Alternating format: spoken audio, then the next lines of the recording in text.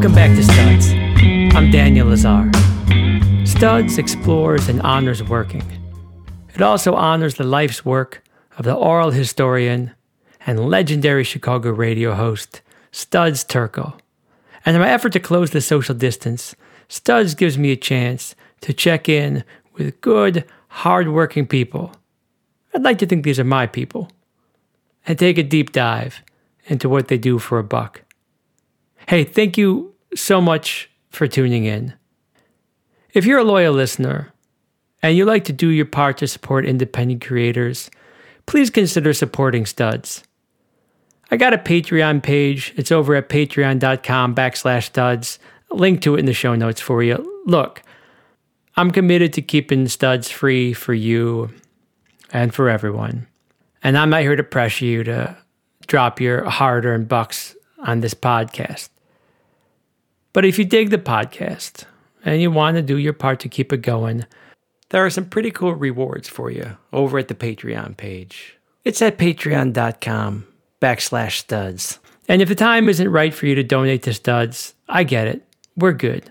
But it would mean a lot to me if you could just tell a pal or two about this podcast. Maybe you could recommend an episode or two that they would love. You don't gotta twist their arms, but you could do your part. You might want to share this one, because this is me in conversation with my brother. Yeah, it was high time to get my big brother on the podcast.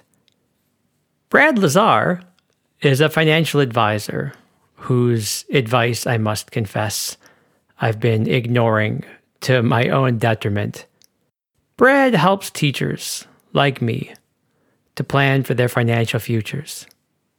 To do this, he has to negotiate with his clients the sensitive, triggering topics of money and this ominous thing we call the future. But mostly, Brad talks about his role as an educator himself, empowering other educators to help decent, hardworking teachers feel secure in their futures. Look, obviously, I've known this fella here forever, but we never really engaged in his work life in a concentrated way. It was a real pleasure for me, and I'm certain it will be a pleasure for you. So here it is, my friends. My dive into the working life of Brad Lazar. Brad Lazar, welcome to Studs. How do you describe what you do? I'd love to share that with you, Dan. But just before I do, my legal department says I got to read you something super exciting. No! So I hope this makes your day. Sit tight for 10 seconds here. I'm going to ramble through this because they make me do it. And it goes something like this. Okay. I offer securities through Equitable Advisors, LLC, New York, New York. Phone number 212-314-4600. Member FINRA SIPC, known as Equitable Advisors in Minnesota and Tennessee. Investment advisory products and services offered through Equitable Advisors, LLC, and SEC Registered Investment Advisor. Annuity insurance products offered through Equitable Network, LLC. Retirement Benefits Group is a specialized division of Equitable Advisors, LLC. Individuals may transact business and or respond to inquiries only in the state in which they are properly qualified. I know that made your day. And it'll make your listeners' day, I'm sure, as well. But if I go back like 30 seconds, I believe your question was, how do I describe what I do? Please and thank you. And I would jump into that by saying, as a financial planner, I help educate my clients to understand their financial situation, set financial goals, and then help them figure out and implement solutions to help them reach their goals. It's everything from retirement savings goals, buying a house, college savings, protecting their families, lots of different things that I'm sure you'll inquire about throughout our time here together today. Now, you can count on that. You and I grew up in the same house. We ended up on very different paths. How did you get on this particular career path? How did you become a financial planner? And it is noteworthy that we survived living in that house together and still talk to one another. That's amazing in and of itself. But that said, I really fell into this role by luck. Back in 2000, the internet days, when every .com company was going to be the next, Microsoft and Apple, I actually worked for a really small startup internet company, got laid off because that company folded back in 2000. And my girlfriend at the time, now wife, Michelle, was a teacher and her financial advisor. I met at a charitable event that we attended together. He said, "Hey, why don't you give me a call? Here's my card." I hesitated to call him. I didn't want to be in this industry. I'd had a bad experience with a friend who had hit me up trying to sell me life insurance back in the day. She took me to lunch and was like, "Hey, you need $1 million policy." And I'm like, "Well, why? I'm living at home with my parents and I have a dog, but nobody to protect." And so I didn't have a great experience, dealing with financial service people. So I hesitated to call him. And now I finally did at Michelle's urging. And here we are 18 years later. Love what I do and passionate about what I do. And that's how I got into this, as I joke, a mess. So you've been doing it for 18 years. And if you don't mind my saying, you have been remarkably successful. You are literally in the Financial Advisors Hall of Fame. What makes you so good at this? I think that I lucked out from the beginning that I had a terrific hiring manager turned mentor turned friend who I do triathlons and things with now. I mean, he was a great role model and a great leader to develop talents at the time. As far as personal traits or characteristics that I think have helped me along the way, is I'm sure you would agree, I tend to be extremely organized. Yeah. Some people joke that I'm, and have used the term anal, which may not be the best from a professional standpoint, but I think is an accurate depiction. But I think the biggest thing is I love educating my clients. I've always considered myself one who likes to break down complex financial topics and help people understand them. And I think my ability to relate in that manner, I think has really helped me to become successful, not only in the industry, but in the marketplace that I service as well, which is the K-12 educational marketplace where a lot of my clients and their families stem from. So I definitely want to dive more into that. But before I do, can we just put a pin in this thing really quick? Like you, I'm interested in education, and like you, I have been the beneficiary of some real top-notch mentors.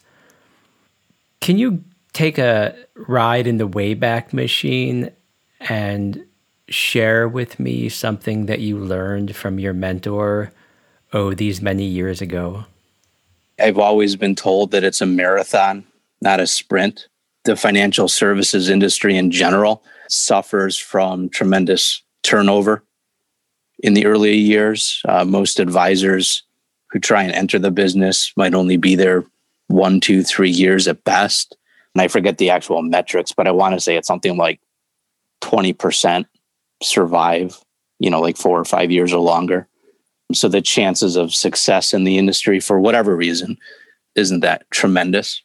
One of the things that was instilled in me from the beginning was to always take the long-term view on the career, and that whatever happens day to day, whether you have a great day and meet a bunch of new clients, or whether you have a day where, maybe you didn't, meet as many, taking into account the long view and sticking with it and staying organized and just keeping at it, I think made me successful. And so I really like talking to you. I do. I really don't like talking about money. You've been in it for the long haul. You really like talking about money. Before we do it a whole lot, what do you like about that?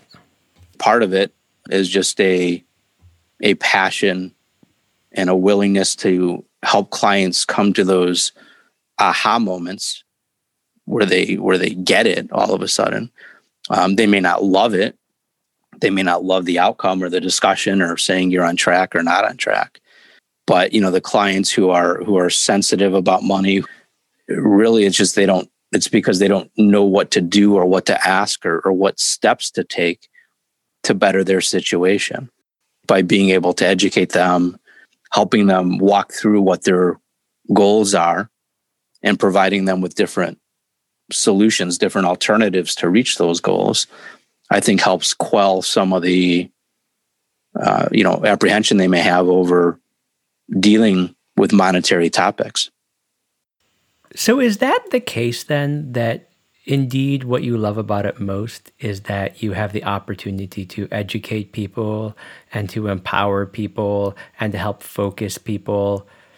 Because if so, then you and I, coming from the same house, actually don't have such different paths at all. The approach is certainly one that's educational, and I love seeing them have those aha moments.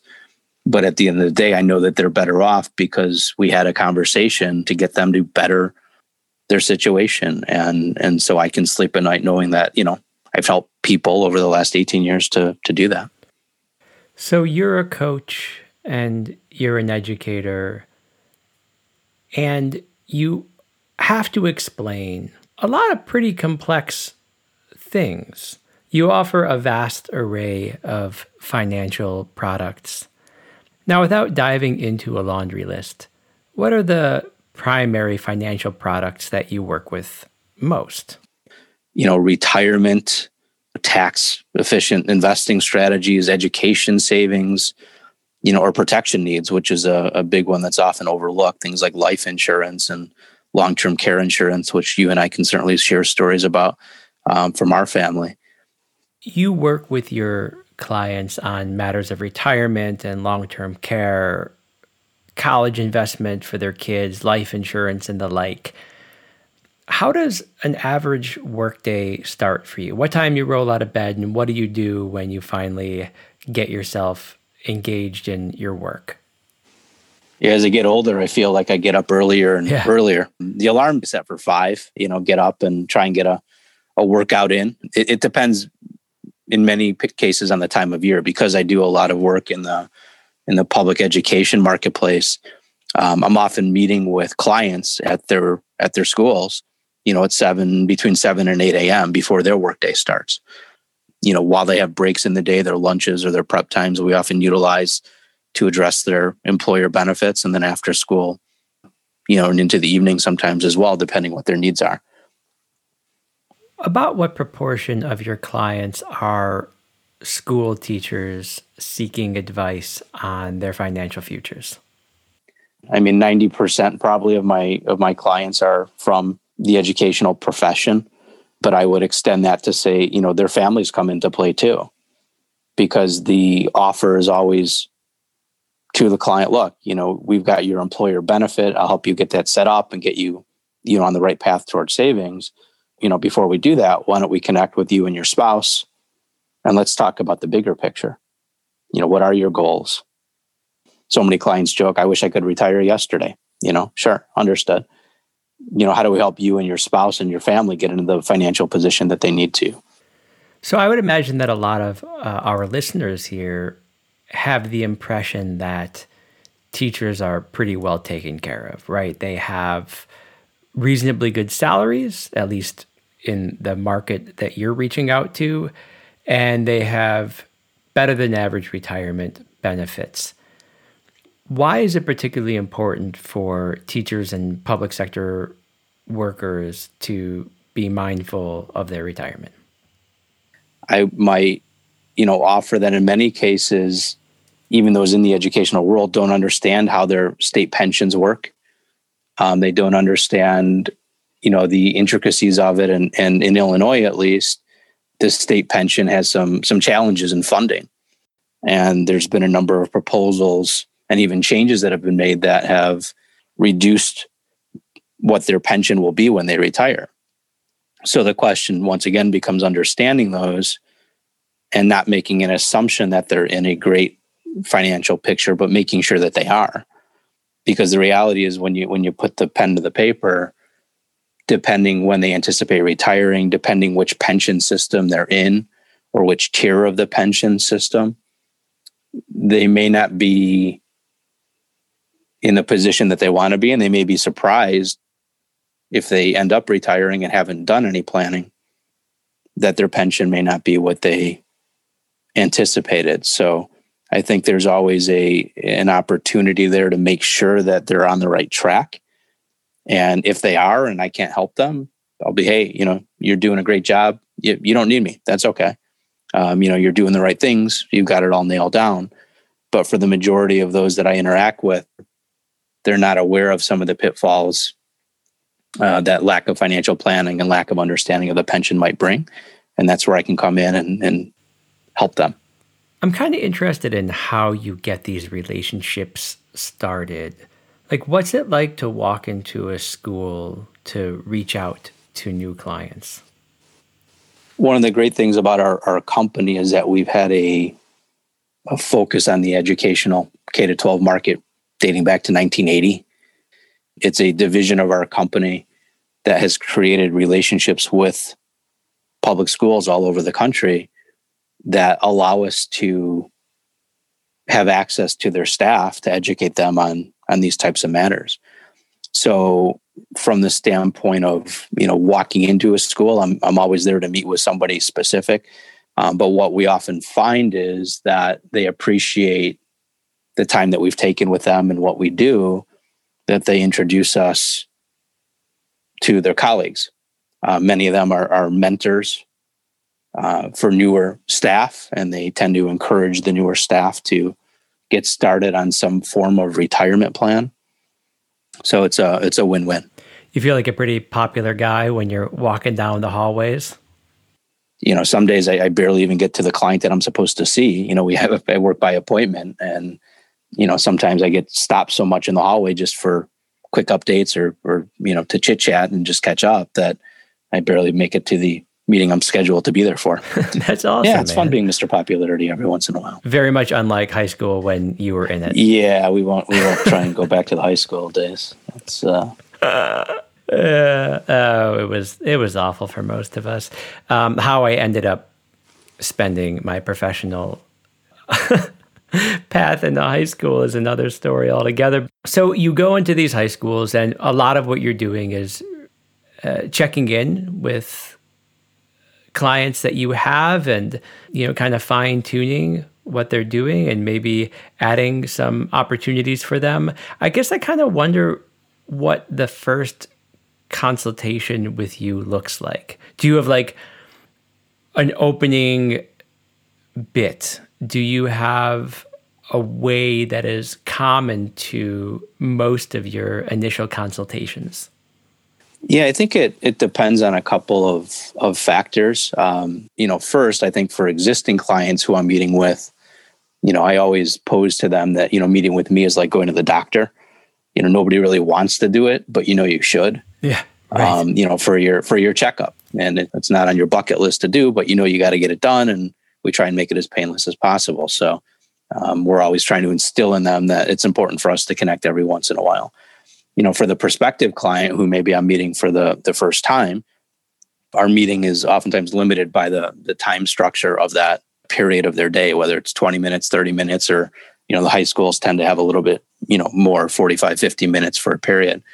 But the consultation is really about getting to know them. What are their goals? What's their knowledge and background in financial planning? Understanding if they understand their pension and what the future holds for them. What are their aspirations? Do they intend on staying in education? Is it something they're passionate about? Do they plan on moving up the administrative, ranks within the school systems? Do they tend on getting out of education altogether? Really just kind of getting to know them. And then for many of them, they understand, even going into our meeting, the need to save additionally for retirement beyond the pension. They've heard of, in the public schools, it's called the 403B, which is, same thing as a 401k, really just for the public education sector. They know the need to do it. They just haven't had somebody walk them through the process and the education to get them going. So, first meeting, I'll have, some of that rapport building. And then depending on the time frame, if they're like, look, I know I need to get this started, help me to do that. If time permits, we'll help them get their plan started there, or we'll schedule another time to get together to walk them through how investments work and, help educate them further on the process and help get them started.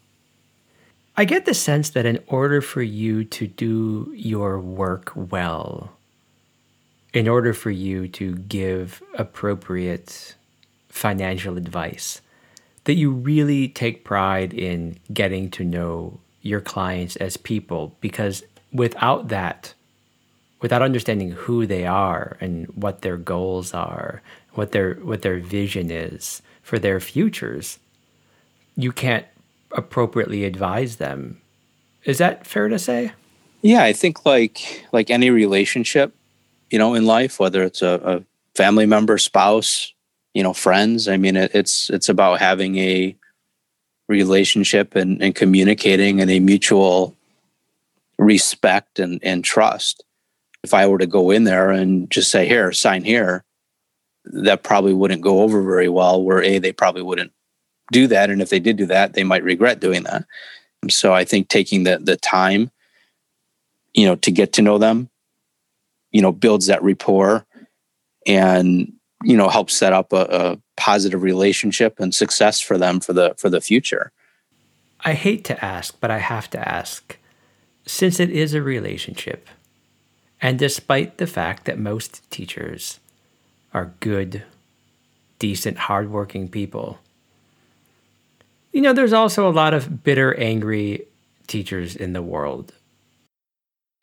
Do you sometimes have to interface with clients who you simply don't enjoy being around? If there's somebody who I meet in the beginning who I'm like, maybe this isn't the right relationship for you, or I don't think that their communication pattern with me is going to be successful in working together, I'll try and coach them out of our relationship. I mean, we don't have to work together. It has to be mutual for it to work. Yeah, I guess I kind of wonder, because even teachers who are good people and they're nice people can be really sensitive about money. It's like a trigger for a lot of us. And I think that might be particularly true because a lot of teachers feel underpaid and undervalued. And so discussions about money, really do in fact trigger them.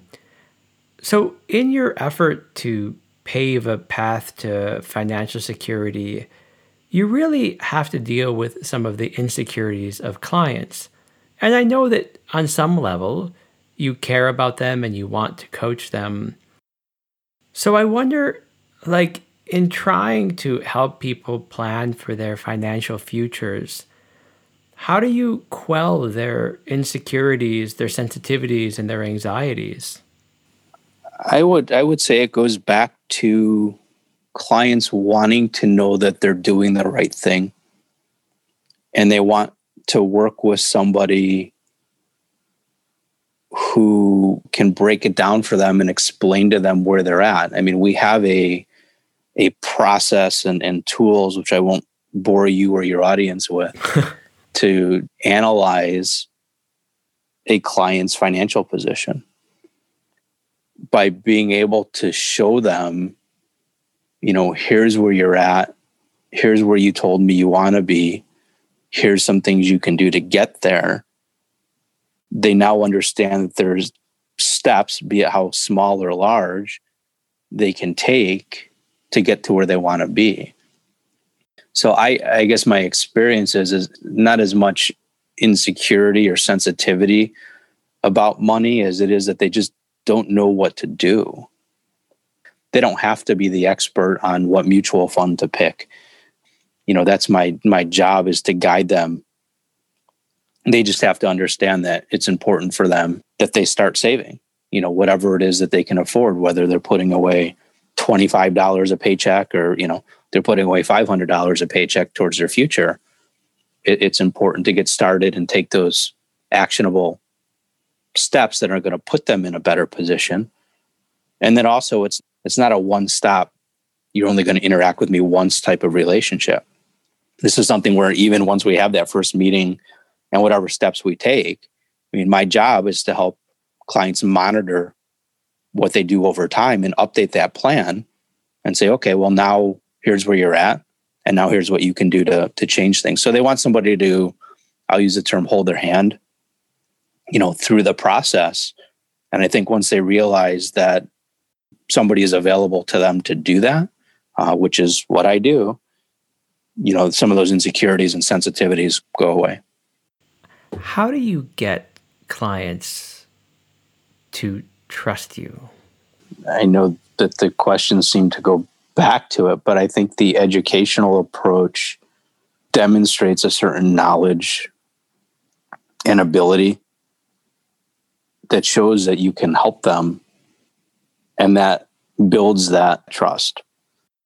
I would also say that, and especially now because I've been doing this for so long, and because of the relationships our firm has built with various school systems, I mean, we have a reputation, I guess you could say, kind of going in, that people are like, hey, you know, the guy from Equitable Advisors is going to be here. You should meet him. So some of that is because we have those relationships already, where, you know, those who I'm meeting for the first time maybe are, you know, less sensitive about sharing information and more trusting of the process. But then once we get into the process, I guess I would say I hope I earn their trust, you know, by the process that we go through. I'm really happy to hear that you're able to cultivate these trusting relationships with your clients, and they have every reason and every right to trust you. And I like the beginning of your response, and I think that you're right, that so much of this conversation goes back to what you and I share. And I have to concede that until our discussion today, I didn't realize that we shared this. And that's that we both really care about educating others. And you've brought it up a couple of times. So let's maybe dive into it if you're open to it. Can you talk a little bit about your philosophy of education as it pertains to empowering your clients to make prudent financial decisions? Yeah, I have so many clients that in some part of the conversation just openly admit, even on an unsolicited basis, that they have no clue about financial matters. I really try and put on the kid gloves and say, listen, let me walk you through what a stock is, what a bond is, what a mutual fund is. And you may not remember it in the morning, and that's okay. But for purposes of our conversation, you know, we'll draw it out and say, here's the different types of things you can do in a retirement discussion, for example, the different types of investments you can hold, pros and cons of each one, the risks of each one. I always joke too. I mean, the movies from the 80s about the stock market, you know, and you see guys behind the screen sitting there all day looking at different charts and graphs and numbers of the stock market. That is not me. That's not my passion. That's not what I love doing. We have people that do that for us. You know, my role is to be in front of the client and educate them and build that relationship, and then help them get to where they want to be. That's the approach, and the educational approach is really just one of kid gloves and taking the time to explain complex terms in a non-complicated way that I think helps put them at ease and creates that trust. So you meet them where they're at as it pertains to their level of education on financial products, but you also meet them in their homes, right? Sure. Like you literally meet them where they're at. What's it like to show up at a client's home, you know, at 6 or 7 o'clock on a Tuesday night to talk investments? It's fun, especially the clients that, you know, walk in and they're like, hey, you want a beer? Please and thank you. Okay. Can't turn that down. Yeah, a glass of wine. I always love the hospitality. But I think in those situations, in those types of meetings, it tends to be a broader conversation, because now it's not just a meeting with them at school and just talking about their employer benefit, but now we're including their spouse. Sometimes we're including their kids. If they have teenage kids, their kids will sit with us, you know, to learn about investing. Would you be willing to share a story of sitting at the dining room table with a family, you know, parents and kids, and talking to them about their financial state and their financial ambitions? Yeah, I had a teacher at school who said, look, I've never saved anything for retirement. My spouse does okay in the private business world. You know, we know it's probably a good idea to do something. Can you come meet us at our in our house, and they live 5 or 10 minutes from where I live. So I met him at their house. Ends up he's got a job that he does, pretty well in the IT industry. He had a bunch of assets from different places, but no one ever talked to him about managing them, and he wasn't exactly sure what he was doing. They then invited their kids, I believe that a 17 and a 19-year-old, if I recall correctly. They came to talk to us, and they made them sit down with us, and they said, look, kids, Brad's going to talk to us about, retirement saving and kind of getting on the right path. This is something you guys should consider as well, because there's options available for them to begin saving even at such a young age. So we walk through the conversation, and we gather all their information about, what their goals are, what retirement looks like for them. Are they going to be traveling the world, or are they going to be sitting at home all day watching Oprah reruns? What do they want that lifestyle to look like? Talked about their current lifestyle and their expenses versus their incomes, and how that, potentially changes going into a retirement.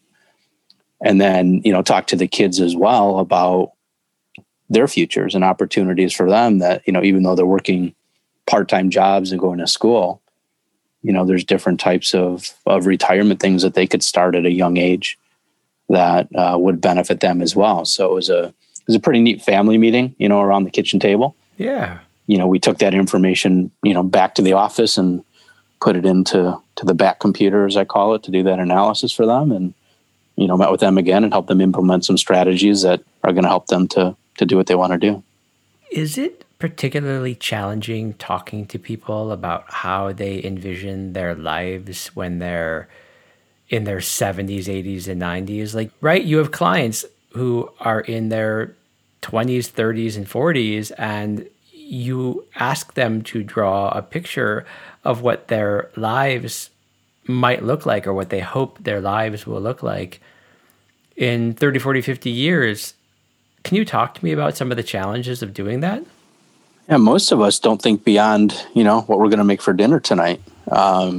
Guilty as charged. Yeah, myself included in many ways. So I was 30 years old when I came into the business, but naturally I still gravitated towards younger educators and getting them started. Well, those younger educators now are having families, putting their kids through college, and now they're coming up to that point in their, in their 40s or so, that they're like, oh, I should probably really give some more thought to what that lifestyle is going to be. At a young age, you're not really thinking about what you want to do. And in many cases, that doesn't hit you until you're like, 50, and somebody says, well, what are you going to do?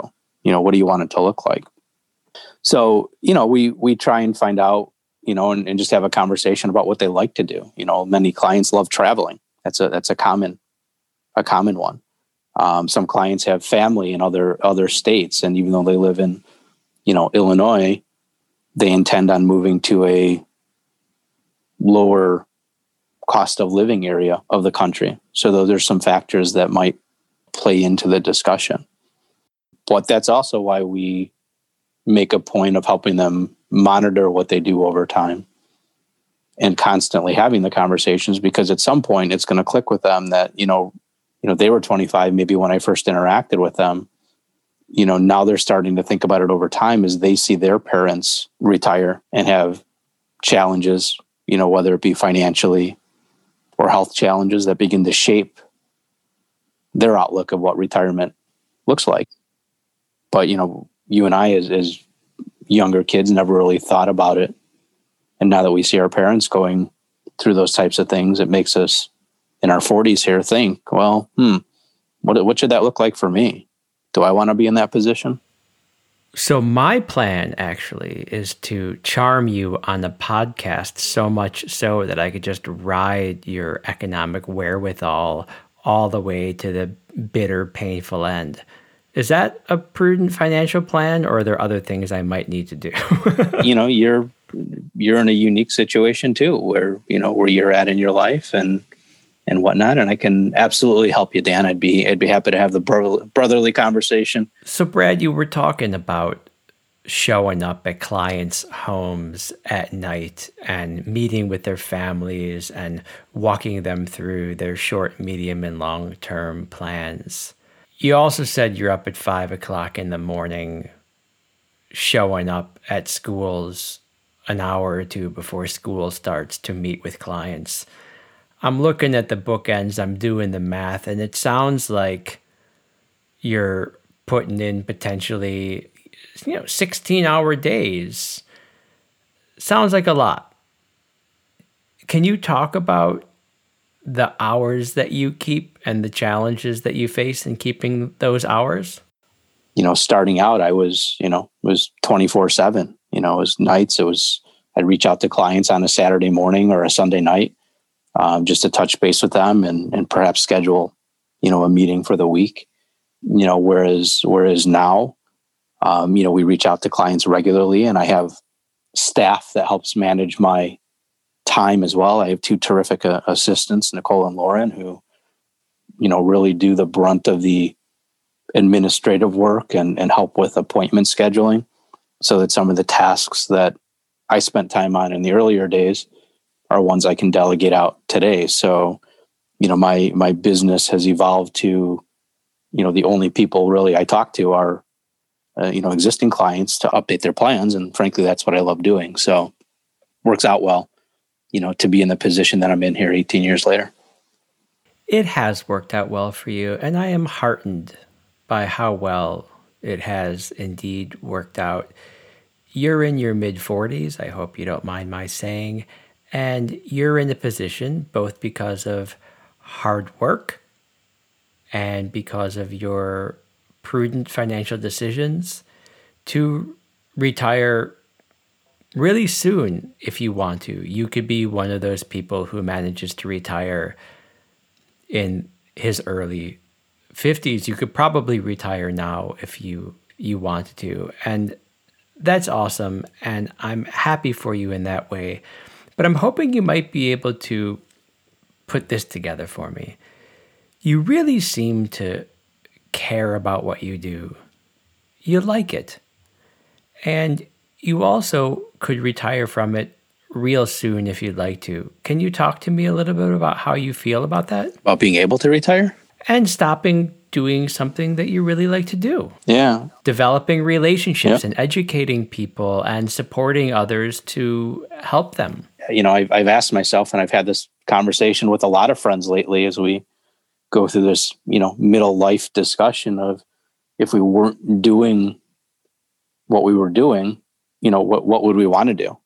And I have a tough time answering that question. I love what I do. I love working with the clients. It's a job, frankly, that, I could keep forever, because even as I grow older in the business, my clients are still going to be there needing guidance. Their kids and families are still going to need guidance. So if that relationship is there, I can help generations within a family better their financial position. So, while I might not work 70 hours a week like I did when I started, there's two guys that are in our office that are in their 80s, and day to day, they still go out and meet with clients, come to the office every single day, and they love doing it. I don't know that I want to be 80 doing that per se. So that might be an extreme example, but I can certainly see myself doing this for a long time. And really there's no need to retire. If you love what you're doing, why stop doing it? Well, I'm thrilled to hear that you love it. And I'm hoping you might be able to paint a picture of why you love it. Can you paint a picture of a satisfying work day? Like, what does it look like and what does it feel like when everything is just kind of humming along? From a daily structure perspective, I tend to thrive on being busy. So if I see my calendar full of appointments, that makes me happy, because it means I get to talk to the people that I like to talk to, which are my clients. Aside from talking to clients, I would say there's two areas. One's positive, one might have a negative slant to it, but I think I would consider satisfying. We talked earlier about the educational component. We've talked a lot about that here today of my job. And I love seeing the client who has that aha moment. They're like, oh, wait a second. I get it now. I'm better off and more understanding of what I need to do because I've talked to you. And that's a question that I tend to ask clients at the end of our conversations is, what did you learn today? Was it helpful for us to even have this conversation? And when they have that aha moment and they can relay back to me some of the important things that we talked about, I think is a very satisfying experience.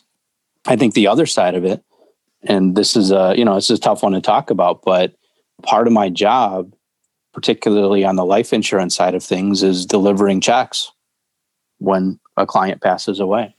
Oh. And I will tell you, the very first life insurance case that I wrote, it was a teacher. I got a call from her mom that she had been killed in a drunk driving accident. She was getting onto I-94 up here. Oh, no. And was killed by a drunk driver. Well, just a year or two earlier, and I didn't even know what I was doing at the time. I mean, I brought my manager with me because I'm like, okay, she was a single mom. I know she needs life insurance, but I don't know what I'm doing. Can you help me? And I brought my manager with me.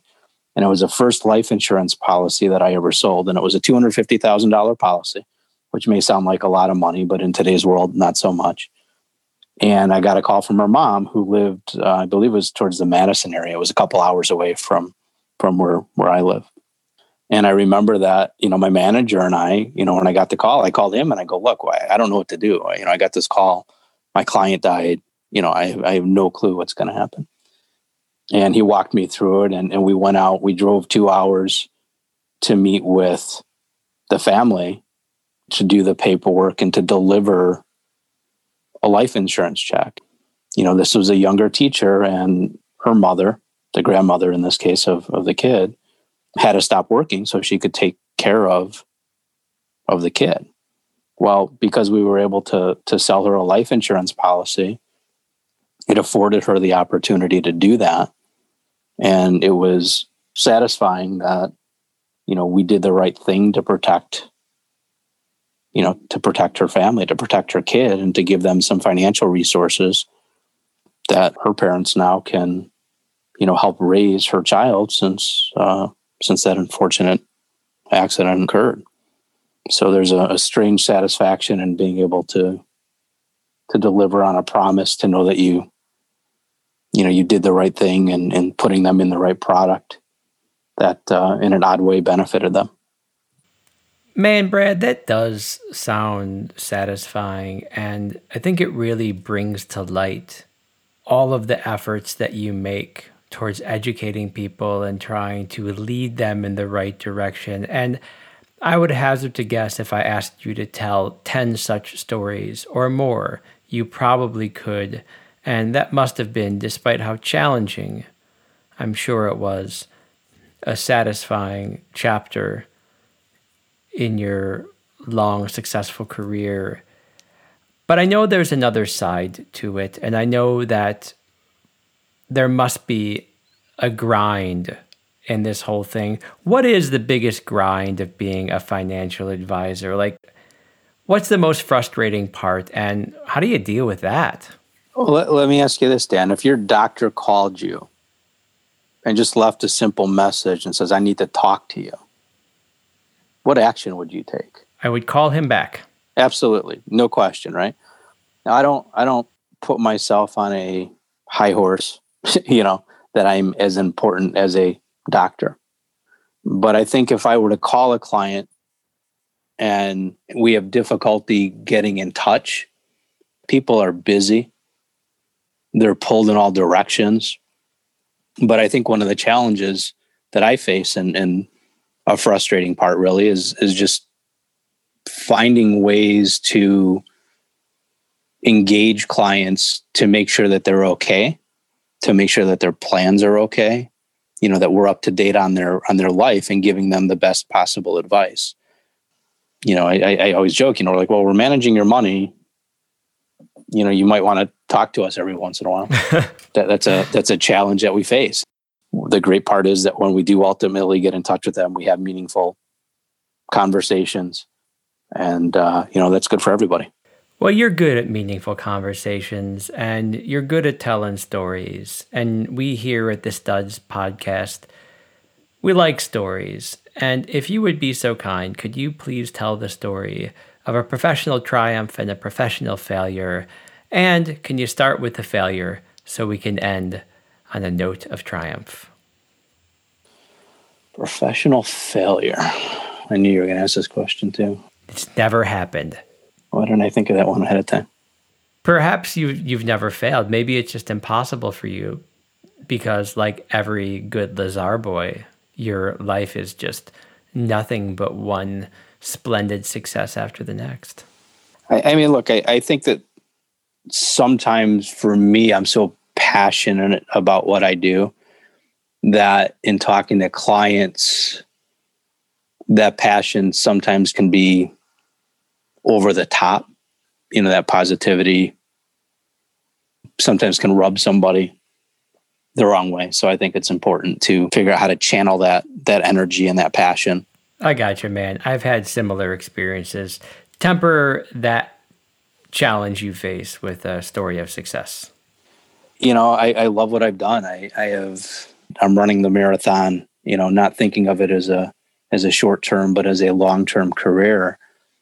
What a great experience it's been. How many people's lives, even if it's just a small way, have been able to, to impact them.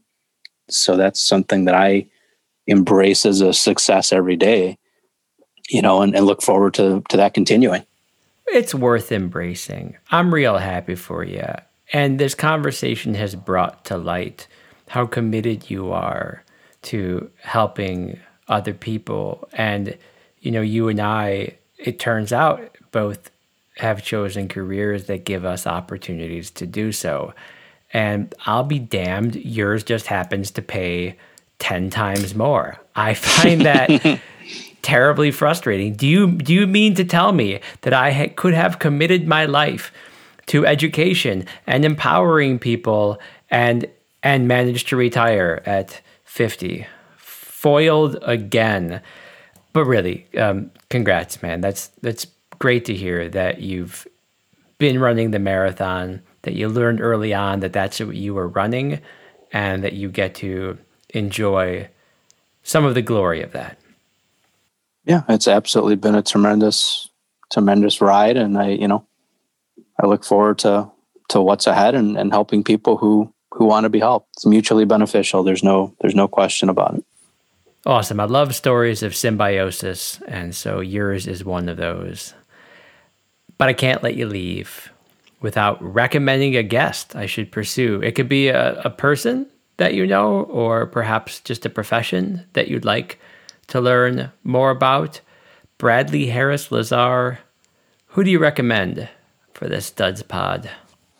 Well, Daniel Aaron Lazar. I am shocked, but I've listened to all of your podcasts and thoroughly enjoyed them. As well done as they have been, I don't recall you having interviewed an educator. I'd be curious to hear from somebody who's been in the education world for 20 years, how they perceive education having changed over the years and how they see that, going into the future, I think would be an interesting topic. You are right, Brad. I have plenty of access to educators and I have plenty of interest in the subject. So much so that the reason you haven't heard me speak with an educator on the podcast yet is because I have a vision of a season of educators on the Studs podcast. I have this idea where I will begin with an early years educator and then walk the listener through to some of the most distinguished professors in the academy, and along the way talk to school nurses and guidance counselors and admissions officers and exam developers and the like. So, you can, my dear brother, rest assured that if you want to hear from educators, I'll give you a full mouthful of that. Brad, thank you so much for being willing to participate in this fledgling experiment with me. I'm really grateful that you were able to make the time and that you offered thoughtful responses to my questions and that you shared with me what you do for work. And that makes me really happy. You make me happy.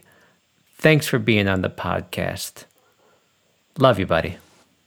Love you, buddy. Take care. Well, kids, that's me and my big brother. How about that, huh? I hope you liked it. If you did, go subscribe, leave a review, and if you dig what you hear, tell a friend or two. And if studs mean something to you, and you have the chance to throw a couple of shekels at this project, go over to the Patreon page. That's patreon.com/studs. Thanks for tuning in. I look forward to catching you next time. Please take care.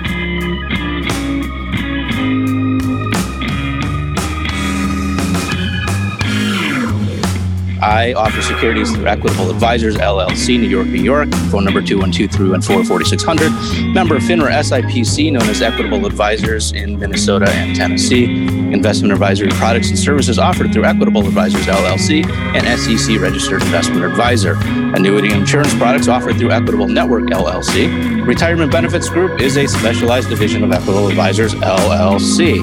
Individuals may transact business and or respond to inquiries only in the state in which they are properly qualified.